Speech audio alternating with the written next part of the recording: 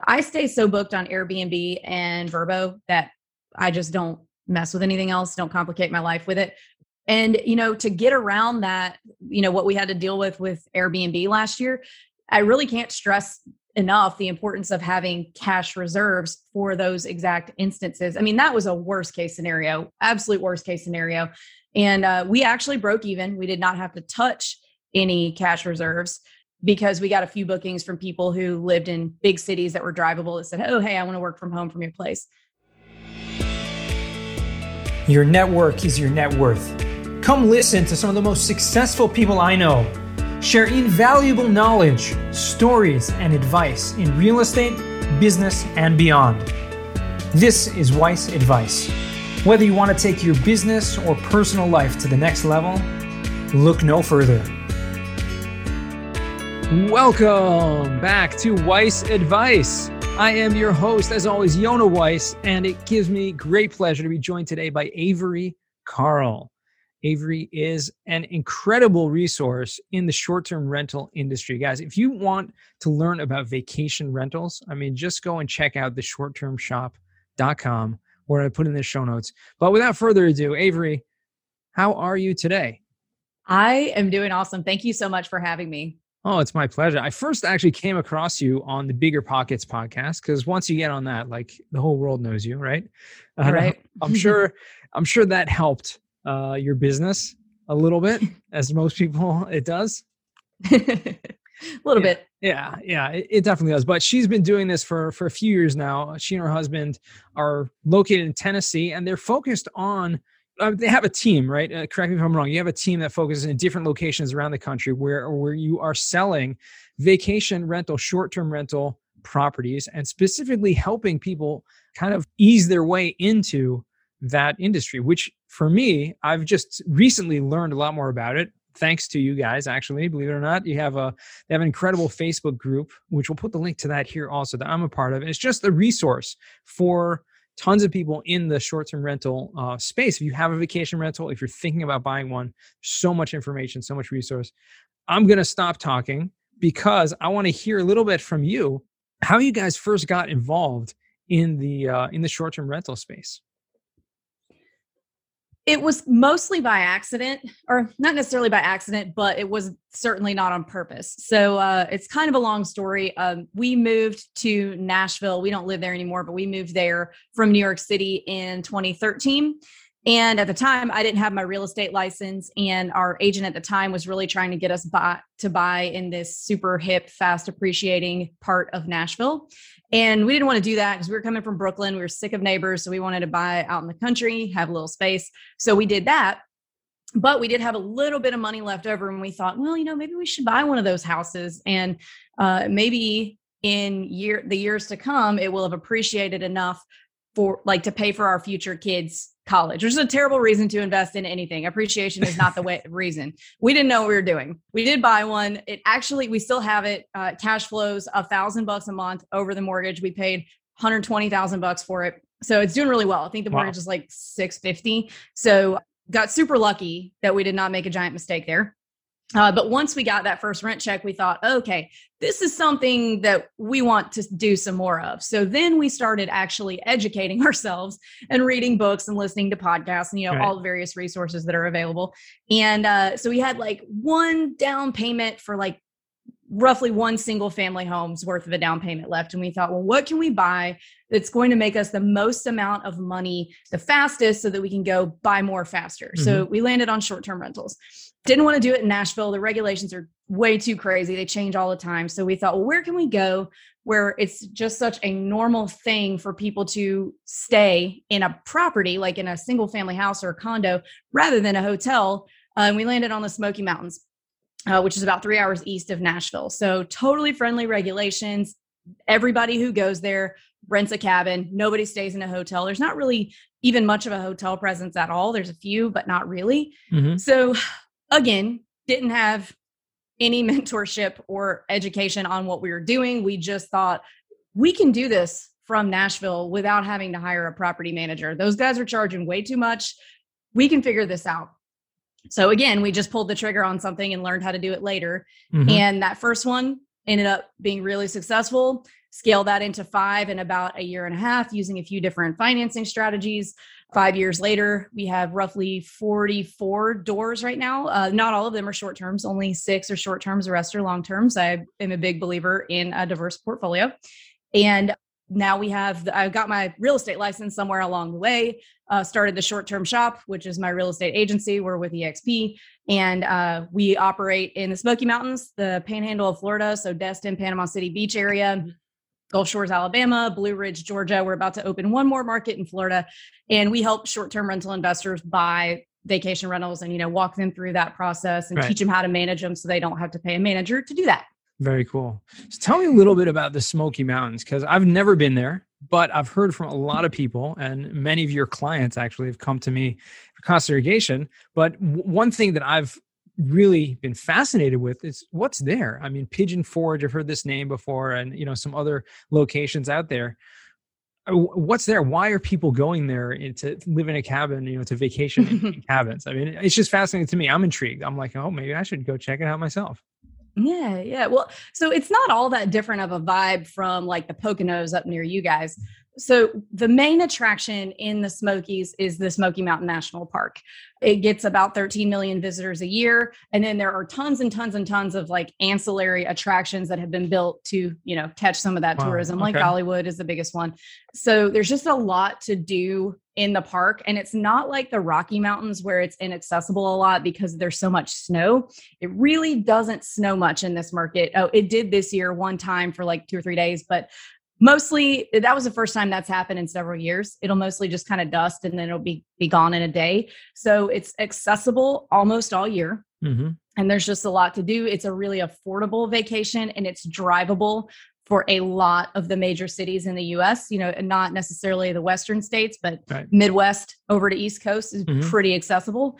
So I think that is a big reason that it is so popular. The Smoky Mountains are the most visited national park in the country by double. Really? I think, Grand Canyon was number 2 and they only got 6 million. So. There you go. Wow. That's incredible. Okay. So we're learning about the Smoky Mountains, that it's a place that, 13 million people a year are visiting.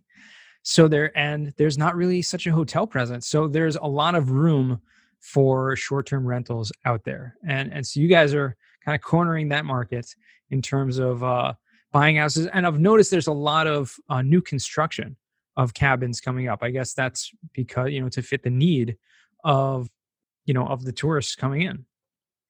Yes. So it's a combination of things with the new construction. So in 2016, Gatlinburg had a really crazy freak wildfire that burnt down something like 25% of the cabins that existed at a time. Wow. So I think we just now kind of gotten back to that equilibrium number, that plus the increase in tourism. I think there was 1 million more people visited last year than the year before.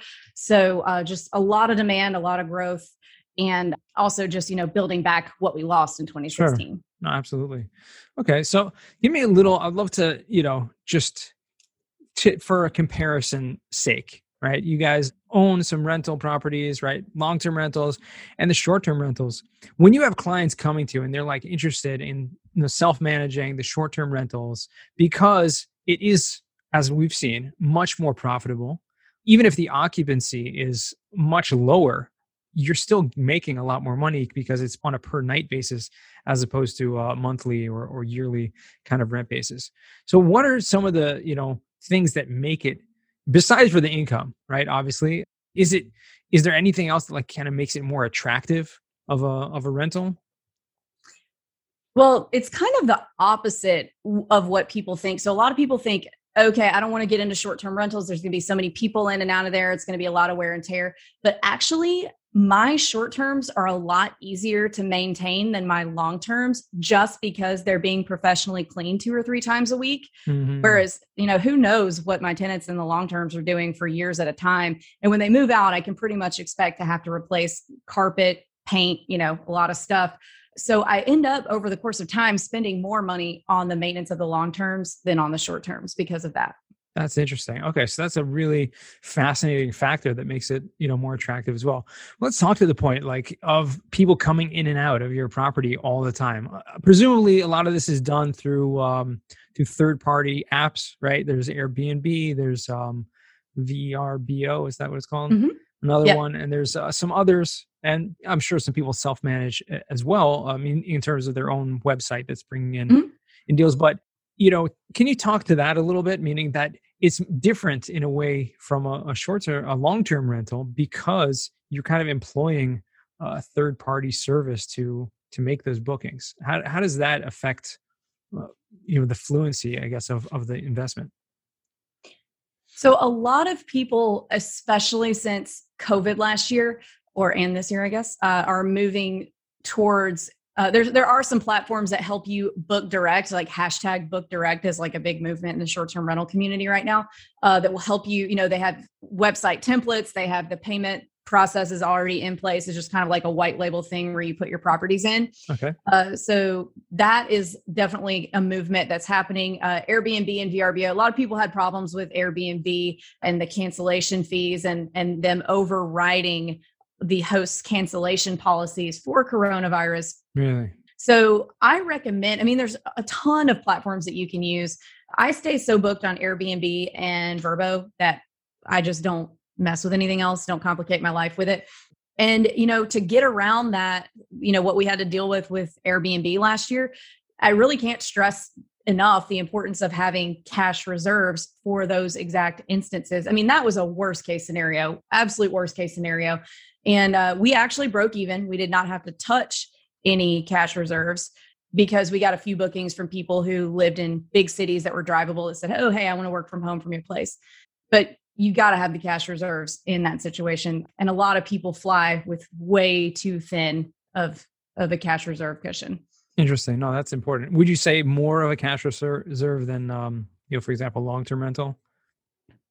It just depends, because with long terms, you're not paying as many utilities really, because the tenants are typically paying those. I recommend, if you're like trying to scale really fast and you want to use all your extra capital towards more properties, I would recommend, like 3 months worth of a cushion. But 6 months would be ideal. You're probably never going to have to use it, but it's a lot better to have it and not have to use it than the opposite. Sure. Absolutely. Crazy. Have you had like some crazy story? I've read already on your Facebook group that you guys run. There's a lot of activity, right? A lot of engagement. People are constantly like asking, hey, this just happened to me on my property. Can you share any like horror stories or nightmare stories that have happened, if any have? Yeah. So we haven't had too many, or I guess maybe now that we're pretty seasoned, we just don't get as wound up about them. Last week, actually, the one that's down, we're actually in Florida right now, kind of where one of ours is in Destin in the Panhandle.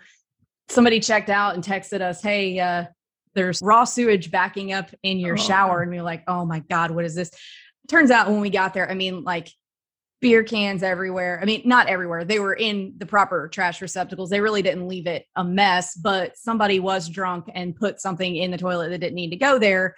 And then it backed up in the rest of the house. So, it wasn't terrible. Yeah. So it wasn't cool. It was just a phone call to a plumber to fix it and a phone call to the cleaner to, throw the shower curtains away, clean extra good in there, extra well.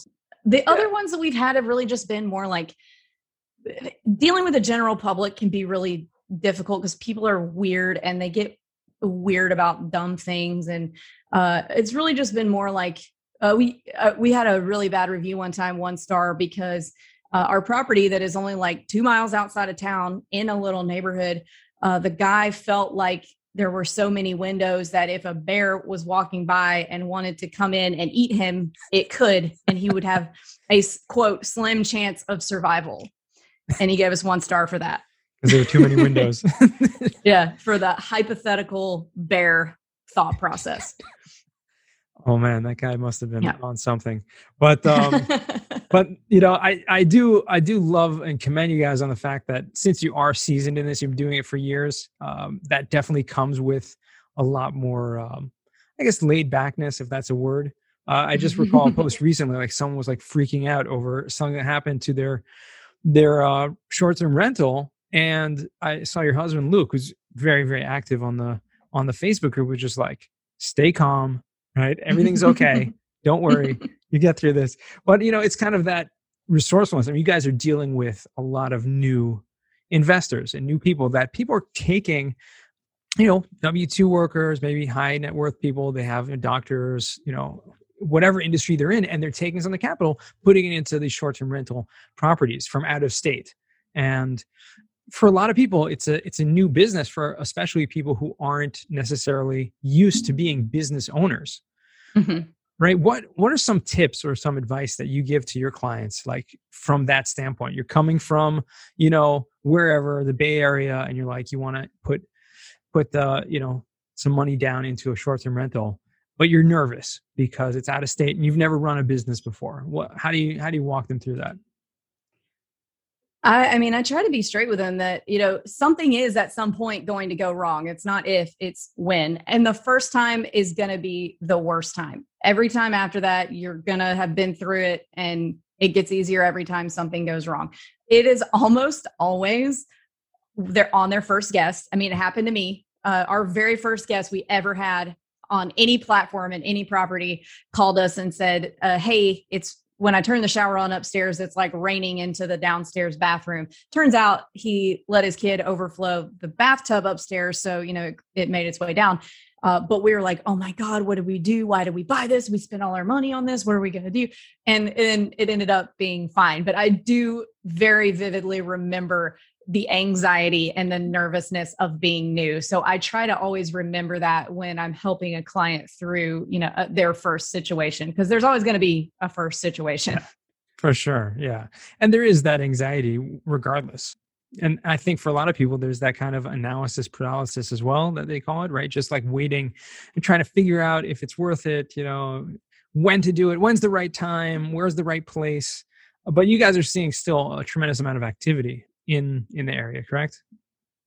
Yes. Coronavirus actually caused more of a boom than anything, and a big one in a lot of the markets that we're in, all the markets that we're in, because they're so drivable. So, people don't necessarily want to fly to Mexico to go to the beach right now because they don't want to get on planes and be in confined spaces with people, but they will drive to Panama City, or, same thing. Maybe they're not flying to Aspen, but they'll drive to the Smokies for the weekend. So we've seen a very large uptick in our prices per night in all of the areas. Well, and also I presume that's helping the overall appreciation of the properties, the home values in these places going up. Yeah, the market, especially in the Smokies, it is, you have got to be ready to get in the boxing ring if you want to buy a place in the Smokies, because everything is multiple offers. And we win a lot of contracts. We did 325, I think, cabins in the Smokies last year for our clients. So we win them a lot, but it just takes a lot more to get one, takes a lot more tries than it used to. Wow. You said you're in several different markets right now. Is there any other like emerging markets you guys are constantly researching, or are you kind of taking it one by one? So I've always got a few ideas like swimming around about, maybe that'll be a good next market. And, it's something that I kind of look at in my spare time. And we're announcing one more Florida market probably in the next 2 weeks. And then we'll probably get into, I think, 3, maybe 4 more this year. So there's always more on the horizon. Florida is a great place to vacation. That's for sure. Yes, it is. For a lot of reasons. Awesome. Well, this has been really insightful. Are you someone that is like constantly, you guys are a team, obviously you have a whole team of brokers working under you at this point. How's that business been growing in terms of, obviously we spoke about the short-term rentals, and we talked about obviously the growth to sell 325 rentals in a year is pretty impressive, right? To say the least, even with a team. But how has that business been going? You're growing that team and kind of taking that on. It's been really great. I have some really great agents who work with me. I would say we're adding like an agent a month right now to handle the amount of volume that we're doing. So it's definitely growing. It's definitely thriving, which, that's a whole different anxiety stream for me, is like, what is Zillow going to do to the real estate agent industry? So, I'm just trying to figure out, the best way to, and I think that the investment related agent is going to be the last one that it affects. It's going to affect the primary home agent first. Right. but that's always something that's kind of on the back of my mind. So, what's the next thing? So we're definitely growing. Everything's looking great on that front, and just trying to adapt to the changing environment. Yeah. I mean, these places are touristy towns, right? I mean, are there residents as well, or is it majority tourist homes? Majority tourists, very, very few full-time residents. I would say I'd even venture to say that there are more short-term rentals than there are people who live there in some of these markets. Yeah, that's probably a fair assumption, especially given the traffic that's going there. I mean, 13 million people a year in a little kind of county in the northeast Tennessee. There's probably not that many people living there. Yeah, I actually saw that Sevier County did just under $3 billion in tourism last year. That's awesome. In a year where tourism was hit so hard. Yeah. That's incredible. Yeah, it's crazy. Well, you're in the right business. That's for sure. Yes.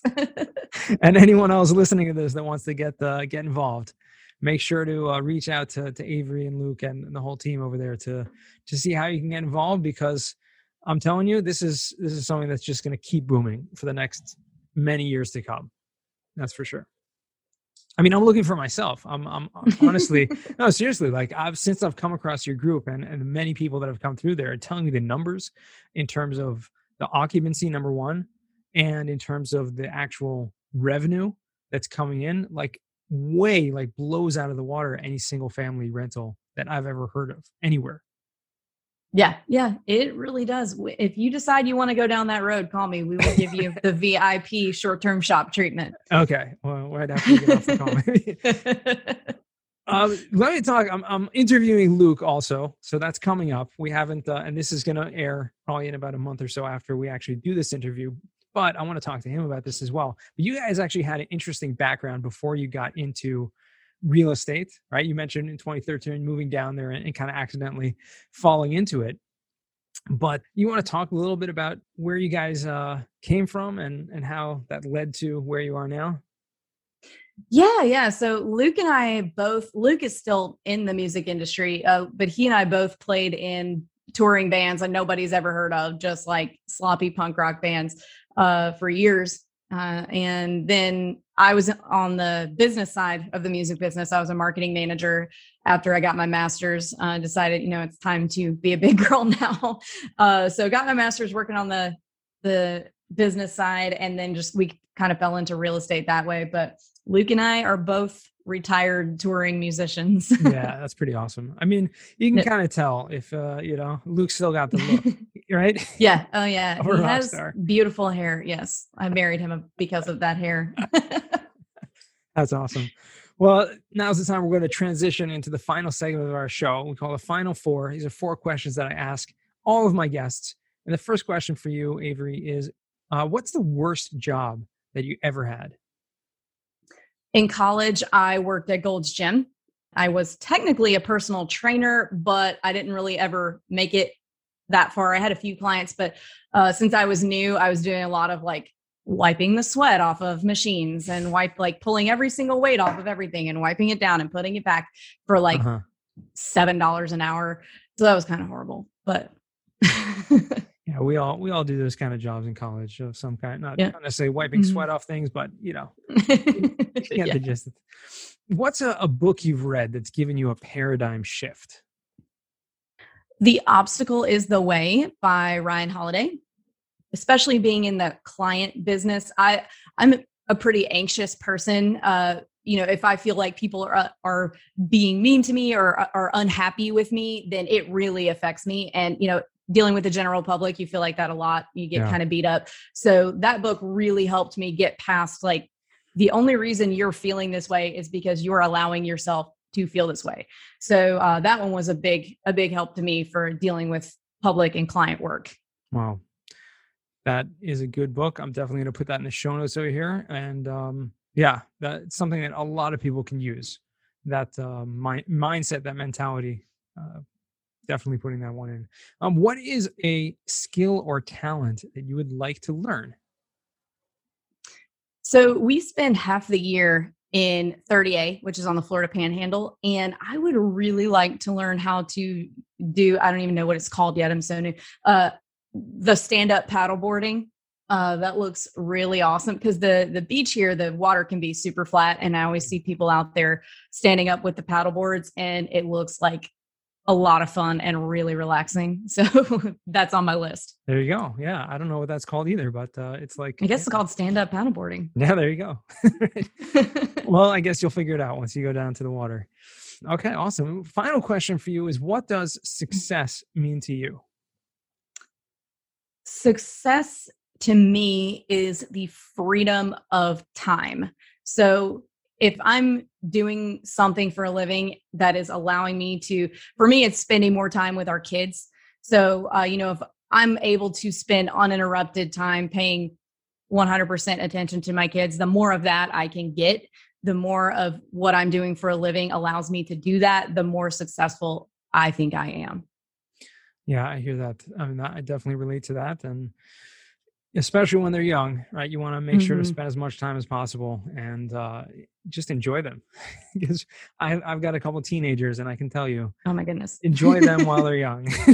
Oh yeah, I've got 2 in diapers, so we're on different levels right now. Oh man. Well, it's been a pleasure speaking with you and learning more about your business. It's pretty incredible what you guys have done and continue to do. And I wish you a tremendous success. Avery, where can our listeners find you? What's the best way for them to reach out? They can find me most easily at theshorttermshop.com or on Instagram at theshorttermshop. I check the Instagram messages personally, so it's a good way to get a hold of me. There you go, the Short Term Shop. And you guys, believe me, check it out. You won't be disappointed. This is going to be the new boom for sure. I've been watching it for the past 6-8 months or so and just seeing it skyrocket in that short amount of time. So I just know it's going to continue. And yeah, Avery, it's been a pleasure. And as always, to our listeners, remember, the best advice comes only when you ask. Real quick, I have one question for you. Did you like this episode? If you did, I want to ask you a huge favor. See, the biggest thing that helps this podcast grow and that will spread this message to the whole world is that if you leave a review, a rating, and subscribe to the podcast. What that does is it basically tells the platforms that this podcast is out on is that you like my stuff and I'm doing something right. So take a few seconds out of your day, hit that subscribe button, leave a rating or review. I would be extremely grateful. Also, I want to hear from you guys. So I want to hear some feedback. If you have any questions for future episodes, please find me on LinkedIn. Send me a DM, a connection request, Yona Weiss, and I'd love to hear from you.